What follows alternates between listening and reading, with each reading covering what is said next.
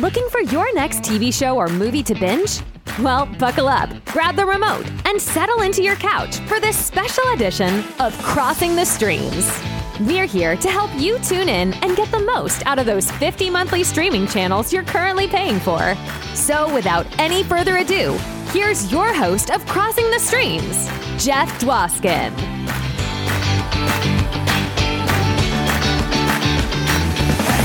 Heyo, it is I, Jeff Dwoskin, host of Classic Conversations and Crossing the Streams, bringing you this amazing bonus episode. What? We don't deserve? Yes, you do deserve a bonus episode. These are special episodes. They pull from segments of our live show, Crossing the Streams, which is me and a bunch of my pals and guests, and we talk about TV shows that you should be binge watching. So basically, Crossing the Streams answers the universal question, what should I be watching? And we're here as guides to your binge watching experience. So this episode has segments from episode 37, 89, and 27. All of our episodes, the full hour-long episodes, are on our YouTube channel. They're always streaming. You can go check them out anytime you want. Get the full live experience. These are just the segments for you to enjoy. We're covering Confess Fletch, Ozark, and Lennox Lewis, The Untold Story in this episode. As a matter of fact, we're going to kick it off with Lennox Lewis. Bob Phillips, our boxing guru,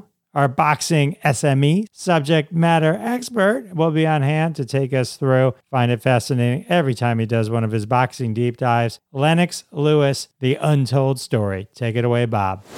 You know what? I feel like a little Lennox, The Untold. Strap in. Love this guy. Love this guy. I've got some plot twists in this. There is a reason I chose this. Oh, hey. There's several reasons. Other than it being boxing? Yeah. It's timely in a number of ways, and you will find out as I unwind this story. I'm just going to say Lennox Lewis is one of the best heavyweight champs of all time. And one of the most underrated, maybe the most underrated when you think about what he did. I mean, he won the gold medal in the super heavyweight division in the 1988 Olympics. He won that for Canada.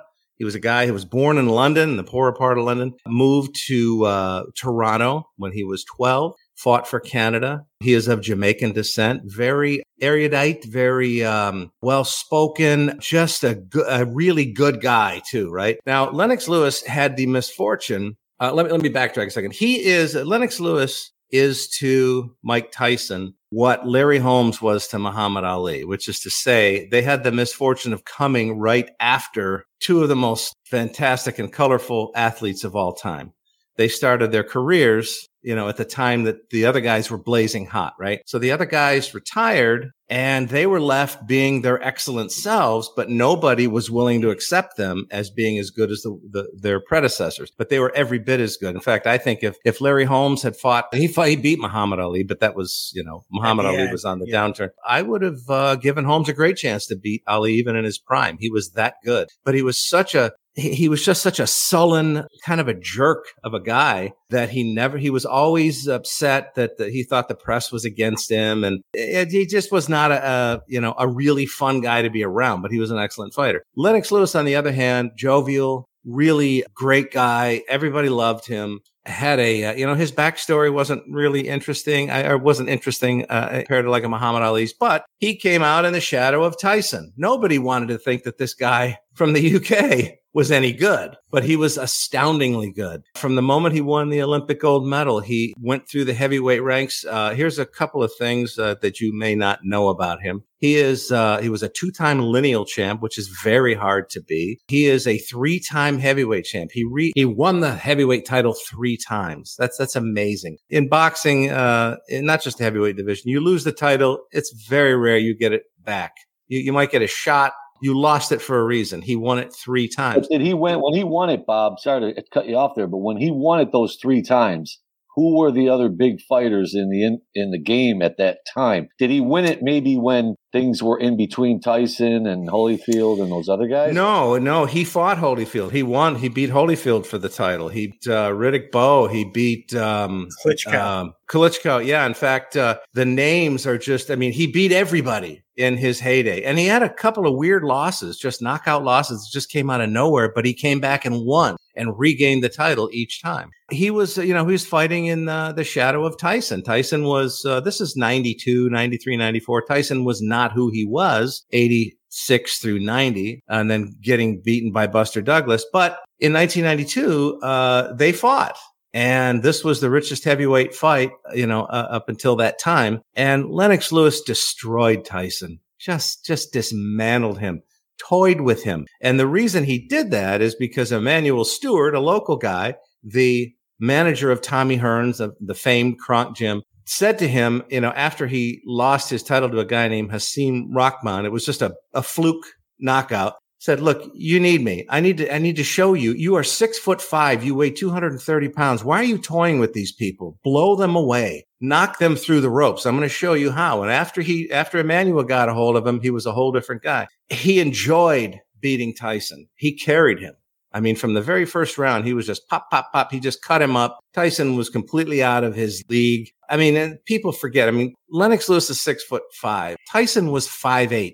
I don't care what they say in the height chart. He's 5'8". He wasn't even 5'10". Now that's not short, but it's very short for a heavyweight. So props to Tyson for being such a brutal guy and such an awesome champion at that height. He overcame all those things, this personality deficit that people like to talk about, that he didn't have the brutal upbringing, and he didn't have the colorful thing. He was a Brit. And it was like, he was just polite, and everybody liked being around him. I met him one time down at Joe Louis Arena. It was when he was he was champ at the time, and Tommy Hearns was fighting, and it was one of Tommy's last fights, and he shouldn't have fought. And Lennox Lewis was ringside, and I had sweet tickets, and I went down and I met him, and he was exactly like I thought he was going to be. Funny. I mean, just like, hey, what's your name, mate? And somebody told me you were a boxer. Yeah. What was your record? Where'd you fight? I'm like, what? Why are you asking me this? I'm an idiot. Let me talk to you. And I shook his hand, and his hand went halfway up my forearm. It's freakish how big these men are. It's not just that they're big. Everything is outsized.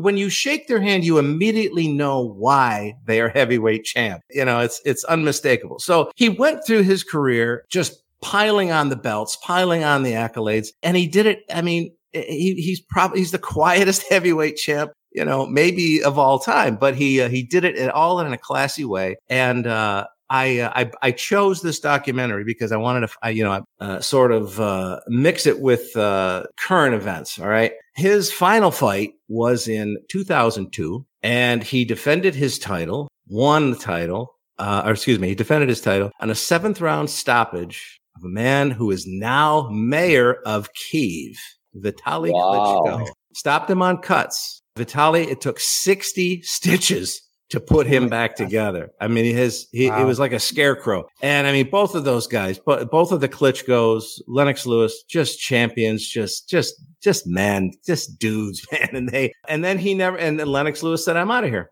I'm done. I've won enough money. I've got my health. I got my wife, my kids, and he never fought again. Wow. And people kept trying to get him back in the ring. He said, no, I told you I'm done, man. He gave his belts up and said, sayonara. So a classy guy, and who started classy and ended classy, Lennox Lewis. All right. Who doesn't love the 1-2 punch from Bob Phillips? Lennox Lewis, the untold story. And now I'm going to take us through Confess Fletch. Take it away, Amy. Confess Fletch. Now, this movie is in theatrical release, but how it is in limited theatrical release, and it is also on Prime Video on Demand, and it is going to be on Showtime on October 28th. So if you're going to go see it, which I enjoyed this movie very much, I would go to the theater unless there's a bunch of you, because it's like a $20 rental at this point. So I don't recommend spending $20 if you're going to watch it yourself, but wait it out. You can wait it out. Hold out a month and watch it. Let me talk about Fletch for a second. So Fletch let me go back to 1985. 1985 brought us Fletch. These are based on Gregory McDonald's novels. And so Fletch 1985 starred Chevy Chase, and there was a sequel in 1989 called Fletch Lives. Now, Fletch 1985, the original one, I will say is probably one of my favorite movies of all time. I don't think, I mean, if there's like a comedy Rushmore, to me, that movie is on there. And Chevy Chase as I Am Fletcher is one of the funniest things. I mean, I think one of the reasons it would be so hard or took so long to reboot the series is Chevy Chase was so identified with this character.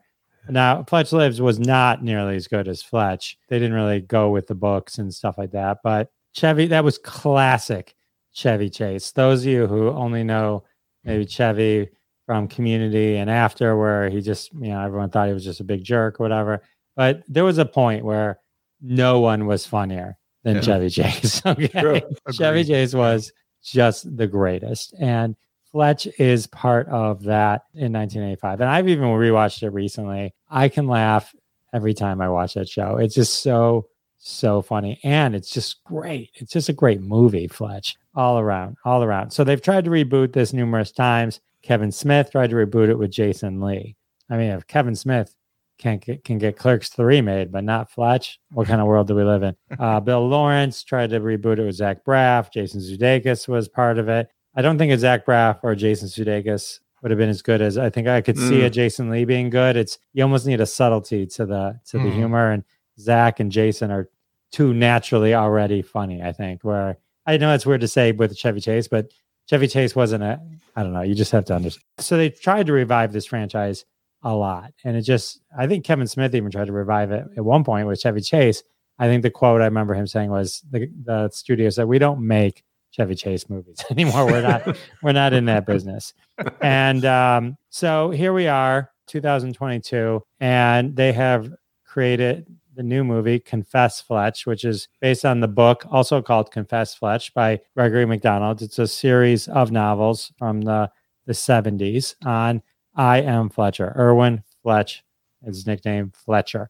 So, and he's an investigative reporter, and these are his exploits. Now, this movie, Jon Hamm has taken over as Erwin Fletcher. And let me say, Jon Hamm, who most people would know originally from Mad Men, but Jon Hamm is an hilarious guy. Like on Unbreakable Kimmy Schmidt, and who was in Wedding Sing. I mean, he's proven himself to be one of those subtly funny people, and so him as Erwin Fletcher is just perfect. It's just absolutely perfect. He's so funny. The way it's dry humor, it's quick humor, it's smart humor, and it comes at you, and sometimes you might even not realize, oh, that was a joke, and then kind of release laugh afterwards. It is thoroughly enjoyable. I will say that this movie, at one point I was watching it with my wife, and she's like, I can't even follow what's going on. It's all over the place. And when I was talking to Howard Rosner, I felt he kind of made a similar. I turned to her and said, "This is based on a book. Just trust it. just put your faith in it." And sure enough, at the end, it all kind of ties together, and you see, it does a good job of kind of leading in these directions, and it ends up being these things and stuff like that. Interestingly enough, there's a couple elements in Confess Fletch that were part of or in Fletch, 1985 Fletch. One line right out of the 1985. Now, I'm not saying the 1985 Fletch didn't borrow it from this book. I didn't read Confess Fletch, so that's possible that they borrowed some elements from the series in general. But there's two. I'm not going to say what they are because one gives away a plot, and it's more just like, oh, that's kind of cool. It comes off more like a callback. But Marcia Gay Harden is in this. She plays the Countess. She is hilarious. Roy Wood Jr. plays Inspector Detective Monroe. Roy Wood Jr., he's on The Daily Show. I actually worked with him once for a weekend at the Comedy Castle. He's amazing at this. Aidan Mayeri plays Grizz. She's great. Kyle MacLachlan, I think is great. He's classic Kyle in this. And just cast is really good. I enjoyed it. But this is the type of movie I really enjoy. It's funny. You watch it, you have to watch it. It's one of those things where you can't stop watching and walk away. You know what I mean? Like these days, you know, you can walk 45 minutes into a drama episode of a TV show and you're fine. Yeah. So this, you really got to kind of watch it and enjoy it. It's well written. It's a very dialogue heavy movie. And I mean that is a good thing, but I enjoy that as well. It's about a missing art collection, and Fletch is the subject of a murder. There's a murder and they think Fletch did it. And of course he has to solve the case to prove himself innocent. And the end of the movie sort of ends as a tee up to the next book in the series. So it's sort of like a way to do that. And then also John Slattery. Did I get his name right? Yeah, John Slattery is in this. He plays Frank Jaffe, who was Fletch's boss, but also they were both in Mad Men together. So it's fun to see the scenes with the two of them kind of acting together in a different way, in a hilarious way. So I recommend it. I mean, I wouldn't pay $20 to rent it unless there's a group of you each throwing in $5, but it will be available, I think, in a month's time on Showtime. And so you can watch it for free. Or, if you love like a David Mamet where it's like a heavy humorous thing, it's not the over the top slapstick of like the 1985 Fletch, right? Mm-hmm. It's funny, but it's not over the top like that. It's much more subtle. What's with the throwback graphics for the poster? Is it set in present day? Yeah, it's set in present day. I think the throwback to it, I think, is just more probably a nod to the, it's a 1976 novel. So it's probably just done in that style. I think John Hamm just intersects the classic actor like a Cary Grant and modern acting better than anybody that is doing it. I mean, that guy can do more with like a shrug and an eye roll than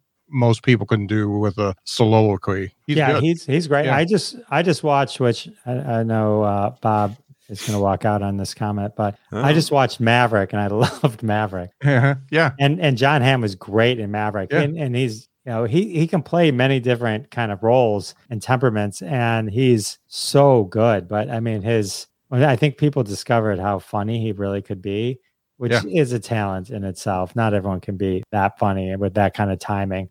I agree with you, Scott. He's multifaceted. He's great. I've only seen him in Bridesmaids, and he was great in that as the asshole boyfriend to Kristen Wiig. Yeah.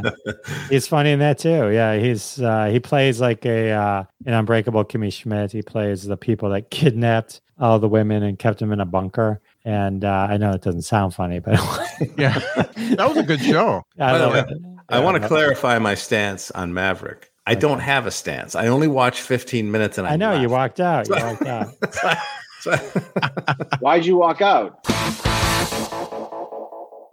All right, that was Confess Fletch from episode 89. By the time you're hearing this, it should be available digitally, so definitely check that out. I loved it. Now we're going to go back to episode 27 of Crossing the Streams. Ron Libbett's going to take us through Ozark. At that time, there were only 3 seasons released, so we're referring to a 4th season that will be coming, as we all know, because you're hearing this now. The 4th season has come and gone, so we all know how it ends. Spoiler. All right, let's look into Ozark. Take it away, Ron. All right, ladies and gentlemen, speaking of not bad, we're going to talk about the follow-up to Arrested Development, Ozark. The reason I want to talk about Ozark, first off, we've never done it before, and that actually surprised me, having gone now, what are we, 26, 27 episodes now? 27 episodes. 27 episodes, which is amazing, by the way. So the fact that we haven't brought up Ozark is surprising to me, because it is most watched shows on Netflix, right? I wanted to talk about it because they have signed for their 4th and final episode, which has been announced as 14 episodes to be divided into 2 seasons, basically. They're doing the whole kind of Game of Thrones final season is really 2-season thing, and they haven't announced a date yet for when we can watch it, but production has already begun, so that's exciting. And so with that kind of in the news, and Jason Bateman just absolutely crushing it with this series on Netflix, I thought it's worth talking about it. And Jeff, I totally agree with what you just said. That first episode, if you can't get on board with the first episode, like if it's not your vibe, then you probably shouldn't watch this show, because I would describe this show as nothing short of exhausting. It is an exhausting show. Every episode you feel spent. You feel like you have no more emotional charge to give these characters, and there's no possible way they're going to survive into the next episode based on the way the landscape was laid out. I will say this, and I've talked about this before. Jason Sudeikis and Jason Bateman. Oh my God, Jason Bateman. They're my two favorite comedy actors in American cinema and film, TV. And so that the idea of seeing Jason Bateman in such a powerful, dramatic show just goes to show you his range and I think his talent, and the fact that he's executive producer and has kind of thought up the entire storyline, the arc, and I think how it's going to finish is really just a tribute to how just absolutely amazing he is. One of the things I definitely want to talk about with that first episode, I consider, this is my opinion, this is only for me, but I consider the pilot episode of Ozark the absolute best pilot episode for any show I can possibly remember. I happen to think that Isai Morales as the character Del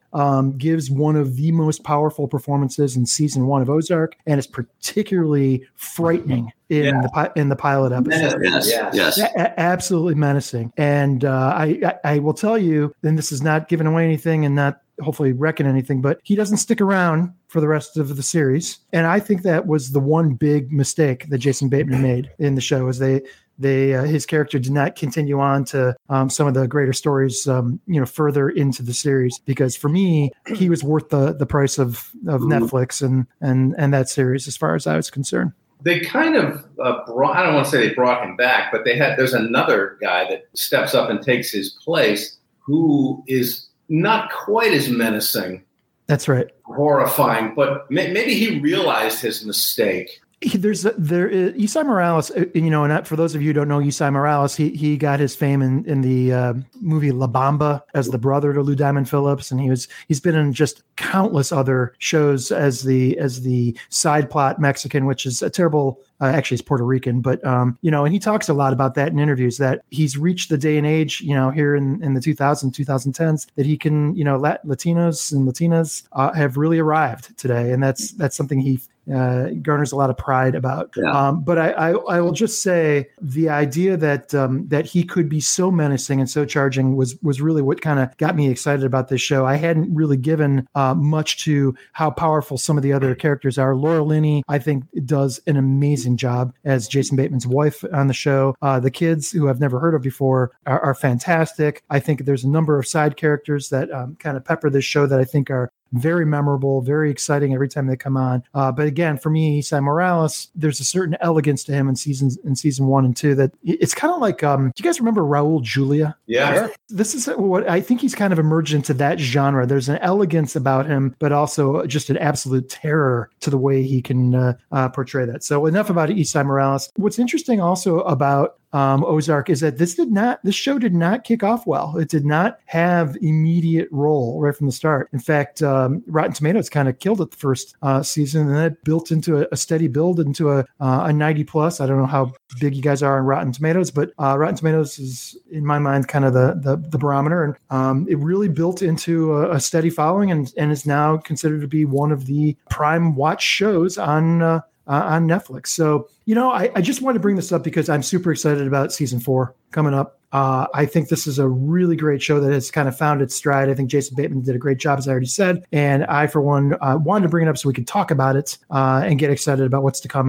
I believe, in 2022 for the conclusion of Ozark. So that's my review for Ozark. Jason Bateman, directing the first 2 episodes of season 1, and then the final 2 episodes also, did such a great job of setting the tone and making that deep, ominous, thrill throughout. And yeah, it's a beautiful show that is, exhausting is such a cool way of putting it, because you can only watch 1 to 2 at a time. So all right, I got to put on something else, something lighter. But go back and rewatch Ted Lasso just as a Well, it's interesting. Jerry just mentioned he described it as Breaking Bad, and I think that's how it's described. If you like Breaking Bad, it's the same kind of genre. Breaking Bad to me is exactly how you just said, which is emotionally spent. There's an episode of Breaking Bad where they're trying to get rid of the body in the bathtub, and then it goes through the floor, right? And I remember seeing it or having the TV on. That show came on again. That episode came on again, and I had to turn it because it's not like one of the greatest episodes. I just emotionally couldn't deal with it again. And that's how I felt like a lot of Breaking Bad was. It was definitely a roller coaster of emotion. And so maybe like now that I'm thinking back, the timing of that with watching that first episode of Ozark, which was pretty gosh dang intense, putting that in the drum, and so thinking to myself, maybe I'm just not ready to get into a show like that again. You know what I mean? So it's been years though. So I mean, maybe it is hard. I forgot to mention one final thing that the actress Julia Garner, who plays the character Ruth Langmore on Ozark, one of the most talented actresses I've seen in a long time, and I think she does an absolutely stellar job in this role as Ruth Langmore. So.